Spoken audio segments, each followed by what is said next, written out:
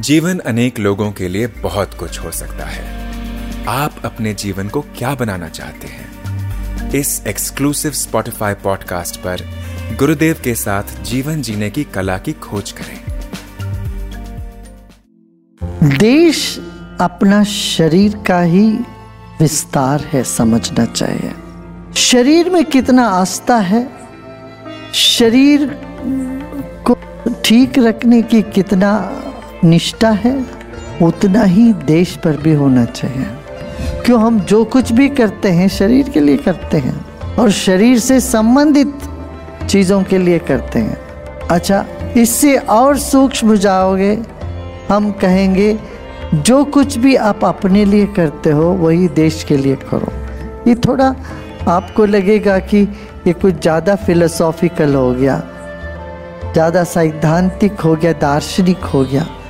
दार्शनिक दृष्टिकोण से भी देखोगे तो देहदारी आत्मा को देशिक कहते हैं। देह भी एक देश है और देह में रहने वाले आत्मा को देशिक कहते हैं। वैसे ही देश भी देह का ही एक विस्तार है। इसलिए अपना देह के लिए जो करते हैं वही हम देश के लिए भी करना चाहिए। सब मिलके देखिए, हमारा शरीर भी गणों से युक्त है। 7 धातु से बना है शरीर, 7 गण समझो। और अलग अलग दर्शन शास्त्र में शरीर के गणों को अलग अलग तरह से गिना गया है। एक सेल से तो आंख नहीं बना, कई सेलों का समूह आंख बनी है। ऐसे कई अणुओं के समूह से त्वचा बना है, हड्डी बनी है, मांस बनी है। इन सब में एक संतुलना है, एक समझ है, आपस में एक सहयोग है, तो व्यक्ति स्वस्थ रहता है। ऐसे समाज के विभिन्न कार्यक्षेत्र में काम करने वालों के बीच में एक समरसता होना बहुत आवश्यक है। ये समरसता बनाए रखना हर एक प्रजा का कर्तव्य है। कहीं भी कुछ भड़के, आग लगे तो उसको बुझाना हमारा कर्तव्य है। ये मत समझना कोई और आग बुझाने आएंगे। हमारे शरीर में ऐसा ही होता है, जहाँ बाहर से कोई कीटाणु आती है तो सारे के सारे शरीर के अणु दौड़ती है, उसको ख़त्म कर देते हैं। डिफेंस सिस्टम शरीर में जैसी बनी हुई है ऐसे समाज में भी होनी चाहिए। तो कैंसर जैसी बीमारी यही है कि कोई ऐसा अणु वहीं उत्पन्न हो जाए तो बाकी अणुओं को मारने लगे, तब वो कहते हैं कैंसर हो गया। समाज में विकृति सारे कैंसर है। इन विकृतियों को खत्म करने के लिए समरसता होना बहुत आवश्यक है। जैसे शरीर में कैंसर विकृति है, से समाज की विकृतियां इसकी कैंसर है। तो गणतंत्र का मतलब यही है कि हम सब मिल कर के, जैसे शरीर में जैसे कई सिस्टम्स है, कई सिस्टम मिलकर के शरीर को चलाती है। नर्वस सिस्टम है, रेस्पिरेटरी सिस्टम है, सर्कुलेटरी सिस्टम है। इस तरह से कई सिस्टम शरीर के, इम्यून सिस्टम है। ये सारे सिस्टम्स मिलकर के शरीर को स्वस्थ रखती है। ऐसे देश के विभिन्न अंग के लोगों को आपस में एक समझ के साथ काम करना आवश्यक है। जैसे बिजनेस इंडस्ट्री है, व्यापारी है, उद्योगपति है, और जो मैन्युफैक्चरर है और किसान है, जो पैदा करता है, प्रोड्यूस करता है, उपज करता है, और जो व्यापार करता है, इन दोनों में असमंजस रहे तो गणतंत्र नहीं चल सकता। ऐसे ही राजनीति है एक तरफ से, दूसरी तरफ से अर्थव्यवस्था है। इन दोनों में टकराव हो तो नहीं चलेगा। और न्यायालय है, न्यायालय और राजनीति में टकराव बन जाए तब भी नहीं चल पाएगा। ऐसे धार्मिक क्षेत्र के लोग हैं।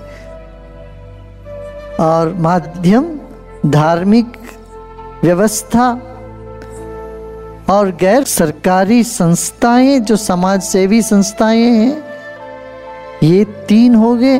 फिर ब्यूरोक्रेसी है, फिर राजनेता है, फिर न्यायपालिका है, और माध्यम है।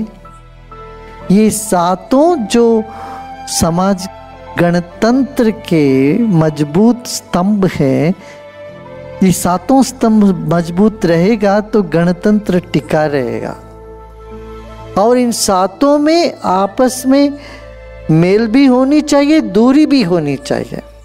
यदि धार्मिक लोग और न्यायपालिका मिल जाए गड़बड़ हो जाएगा, धार्मिक लोग और राजनीति मिल जाए गड़बड़ हो जाएगा। और धर्म के बगैर न्यायपालिका भी नहीं चल पाएगा, ना राजनीति चल पाएगी।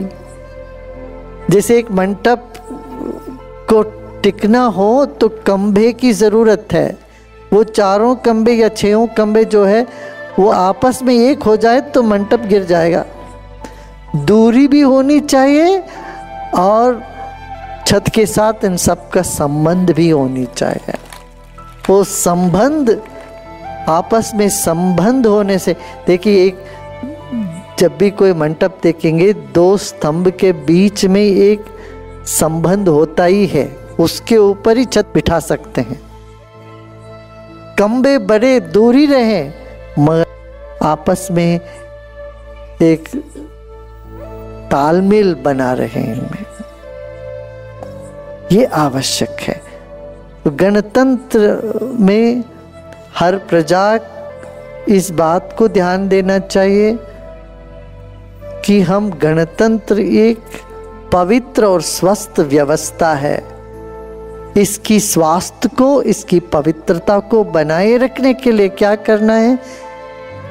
कर्मनिष्ठता, जो अपना काम है कर्तव्य वो करें। और कर्तव्य में यही है कि भ्रष्टाचार से दूर रहे, दुराचार हो रहा हो तो उसके विरोध में खड़े हो जाएं, सेवा का प्रकल्प में भाग लें और जब भी चुनाव होता है समझ के साथ सही आदमी को चुन के आगे बढ़ाइए। और आप में हिम्मत हो तो आपको भी समाज की सेवा करनी हो तब राजकारण में उतरिए। तो गणतंत्र में ये जितने भी ये सातों स्तंभों को हमें दष्ट पुष्ट बनाए रखना है।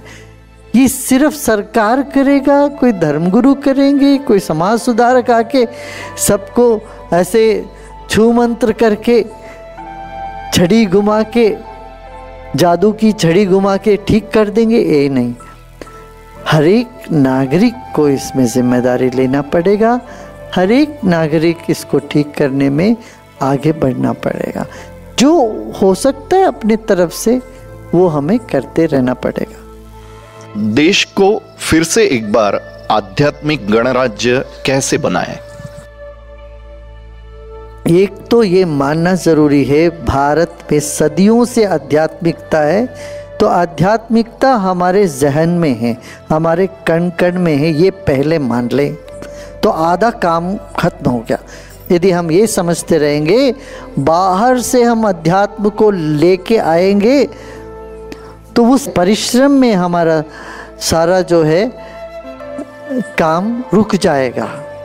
हम पहले तो ये जान लें और मान लें हमारे जहन में आध्यात्मिकता है, नेक करना हमारे स्वभाव में है, ये मान लो।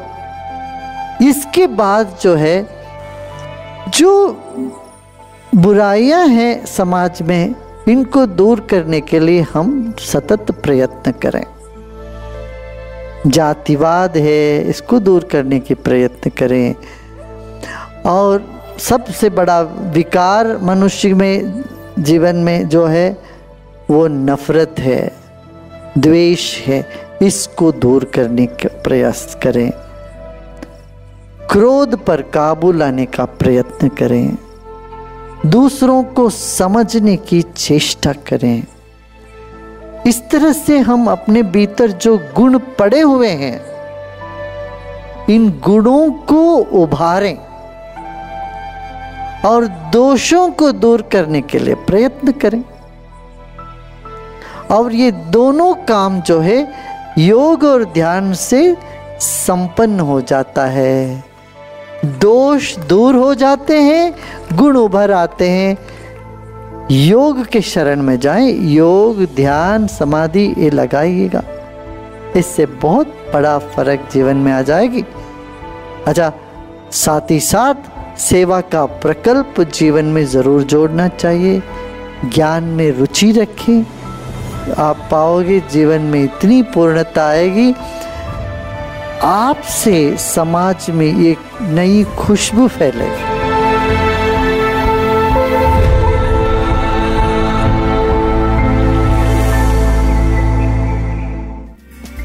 आशा है आपको ये एपिसोड पसंद आया होगा।